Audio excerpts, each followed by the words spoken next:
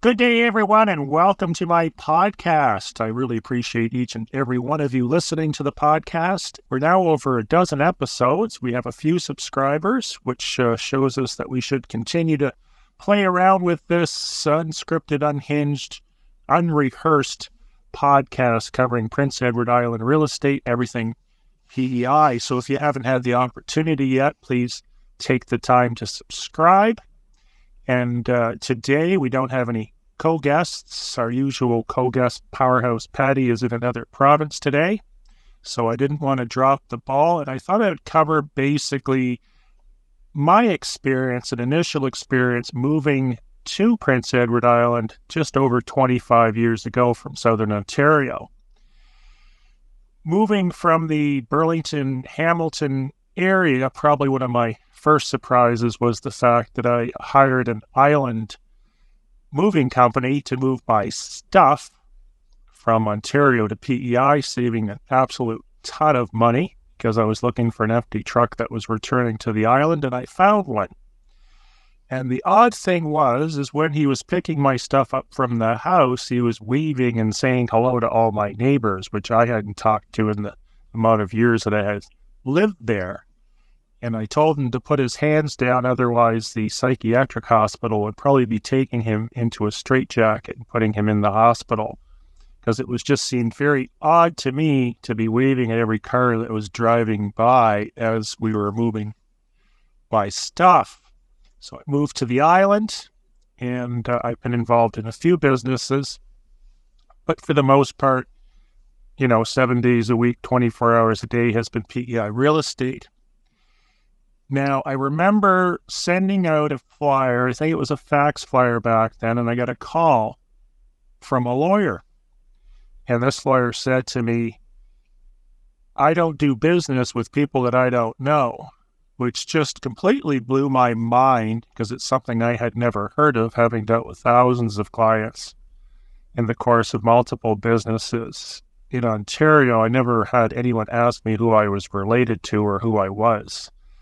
So that blew my mind. It made me aware of the fact, and it was further edified by a psychiatrist client of mine, that there's certainly different, how would you say it, cultures, even as far as not just Ontario, but as close as Moncton, New Brunswick, or Halifax, Nova Scotia, in that they all have their own cultures. And one culture that I found interesting with PEI is it's like living in a small town and everybody knows everybody, which can be a good and a bad thing depending on how you conduct yourself. All in all, I find it a good thing. And sometimes you want your ambiguity. Well, that's what the country is for. Now, other little facts and figures and quirks about the island is, the basics are you're on an island that's 135 miles long approximately. If you go up west, they refer to it as up west. If you go east, they refer to it as down east. And of course, the middle is everything in the middle. Now, there is things that differentiate one area from the other. And like all provinces, we have the center of the universe. In Ontario, it would be Toronto, probably followed by Ottawa, most mainly Toronto. And in PEI, it's Charlottetown, naturally, because it's the biggest city, seconded only by Summerside. Summerside is different from Charlottetown in many ways, and it's basically the product of the mayor, Basil Stewart, which ran the place for many decades and has since retired. I don't know if he's coming back or not, but they do have a new mayor recently. So up west would be the most rural part of PEI, and down east, comparatively speaking, would be more populated, but still very rural and sparse. There's certainly more roads and easier access to Charlottetown, and the values are higher. The values seem to go up closer you are to Charlottetown and down as you get further and further away, with the exception of Summerside. Summerside, since the first quarter 2016, as we've discussed in other podcasts, has gone up, just like most of the island in PEI. It's crazy to see the changes in what people are paying for properties. And I don't say what they're worth, because in my opinion, if I index property values against the average increase in real estate across the country since 1980, I'm not going to pay double that just because of COVID and because the bottom fell out of the real estate market in Southern Ontario a few years ago. So people came here and bought out of fear. They're still doing so for the most part. So you've got up west, which is fairly rural and quiet. That's what you're looking for. That's great. East is a little more populated, but not much. We still have areas on the island that it's almost impossible to get cellular coverage, particularly along the shore. There is a mandate to get fiber optic into each and every house. In the meantime, we have Bell Cellular, LTE, 5G. We've got a number of private wireless systems on the island, and we've got Eastlink supplying high-speed internet as well. Internet, having become as popular as probably water and electricity, is something a lot of people are looking for. And obviously, if you're getting into a rural area, it might be more difficult to find. Now, getting back to areas, you've got east and west, then you've got the center of the island, and of course you've got Summerside, Charlottetown, you've got Stratford across the Hillsborough River from Charlottetown, which is the fastest growing community on the island. And west, you've got O'Leary, Alberton, Tignish. Most of the island is English.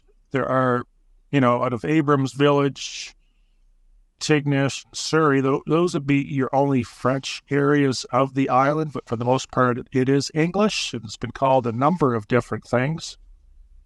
I don't say that jokingly, but if you go to Wikipedia, you can see it's been named a few different things over the past several hundred years since its discovery and the original settlers. Now, other things to note, the railway system was dismantled probably around the 80s. The Charlottetown waterfront was very industrialized. That has been changed. There's a boardwalk. It's an awesome place to be. That's where I'm sitting now, looking out at the water in the yacht club. So this used to be all industrial. Since 1980, it has traversed to somewhere that you can go down and see the water and walk along the boardwalk. You can go to Victoria Park. There's all kinds of stuff to do, and the area on the water is referred to as Brighton. I may make some videos here coming up shortly that are going to cover all these areas on my YouTube channel. So if you haven't had the opportunity, check out my YouTube channel. You can just Google my name and it will come up. I think it's YouTube. It doesn't matter. YouTube.com/something or other. Living in Prince Edward Island, I think it is, with my name. So check that out. And if there's any other questions you have about the island, put them in a comment on the YouTube channel or send me an email directly. So the rail trails were dismantled, and now they're walking trails in the summer. There's snowmobile trails in the winter. I believe you have to be permitted for snowmobiles. ATVs aren't typically allowed on the trails, although they are trying to gain permission to do so. However, there are 3 or 4 ATV associations in PEI. So if you're into trails and ATVs, I would suggest checking out the ATV associations because they do have permissions and trails set up on private and government land, I believe, that you can use legally with your ATV. Ice fishing's popular in the winter. The big question I get all the time, of course, is how's the weather? Because CBC will take, a 100-year storm or something that's happened once every 300 years and make it look so prolific and so incredibly dismal that people don't come to PEI for years because they've seen this story about the hurricane or Fiona or ice storms. And that typically is not the norm here. I found my experience living in Southern Ontario in the Burlington, Hamilton, Stony Creek area that the weather here is actually nicer. It's sunnier. You don't get that crappy, overcasty lake effect cloud system hanging over your head for months and months and months around this time of the year, January through April. You do have higher winds, and once in a while we do get a major snowstorm, but what CBC doesn't mention is the ability for us as a province to clean up those snowstorms probably quicker than most other places, because the farmers and the agricultural equipment is usually reapplied in the winter for snow clearing.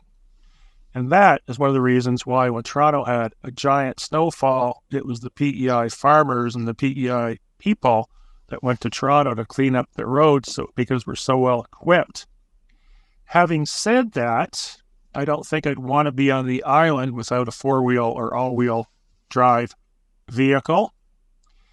I think it would be a great idea to have that. And the other thing I've come accustomed to that I didn't in Southern Ontario is you definitely want winter tires, and you can even run studded tires here if you can endure the noise.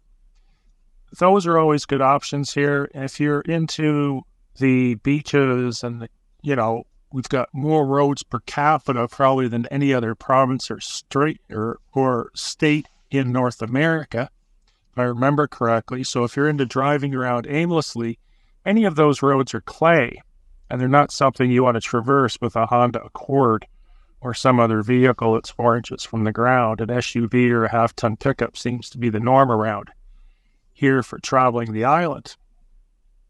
Other things, government services are all under one badge, which is Access PEI. So whether it's a health card or it is social assistance or motor vehicle, it's all Access PEI. These centers are located all over the place. Charlottetown, there's the newest one. It's in West Royalty Mall, which is probably the best place to go to if you're in the Charlottetown area, because it's undiscovered. Most people are still going to the old location on Riverside Drive on the water, which is usually a lot busier. So when you move to the province, if that's what you're doing, Access PEI will be the people to talk to get your driver's license, your health card, any building permits for anything you're building with reference to real estate, and other comments. Healthcare. A lot of people ask, how's the healthcare system? Well, it's a socialized system right across Canada. So you can Google that, and I'm not here to voice my opinion on the healthcare system, but from what I hear from people that are in the profession, in the province, and have seen other provinces, they've said it's probably not the best healthcare system in the country. But there's great news. They have appointed a new CEO for healthcare, and I think with his help, they're going to turn this thing upside down, recreate it, and get things running a little more efficiently than they have been in the past. Because in the past, they just weren't running as well as they could, in the opinion of people involved in the healthcare system. Other than that, one thing I discovered as an entrepreneur is it's very easy to succeed at a business here because there's little or no competition in most fields. You take, plumbing, for instance. You go to a yellow page phone book back when we had them for any major city in Ontario, there'd be 50 pages of plumbers. Some of them, if they didn't show up within a half an hour, you would receive no bill. It's pretty competitive. It's pretty aggressive. In PEI, regardless of what you're doing, chances are you'll do well at it, as long as you have the basic understanding of marketing, advertising, and business. I think there's an opportunity to do anything you want on the island. And, that goes one step further to the internet. The opportunity, especially since COVID, many of them are online. Whether your employer, if you're looking for a job, is in the Maritimes or they're located in Los Angeles, you can do that job from your computer. Because many of these companies closed their physical offices, realizing that the employees are far more productive at home when they weren't socializing with other employees in the office and hanging around the photocopier or the lunchroom or the coffee machine. So it's opened up a whole new world, the internet. And with the advent of Bell Internet and Eastlink Internet on the island, you're getting speeds of a terabyte, which is incredible. So in closing, that's about all I'll cover today. I, again, appreciate you listening. Be sure to subscribe to the podcast. Be nice to see that there is some interest. And have yourself a great day.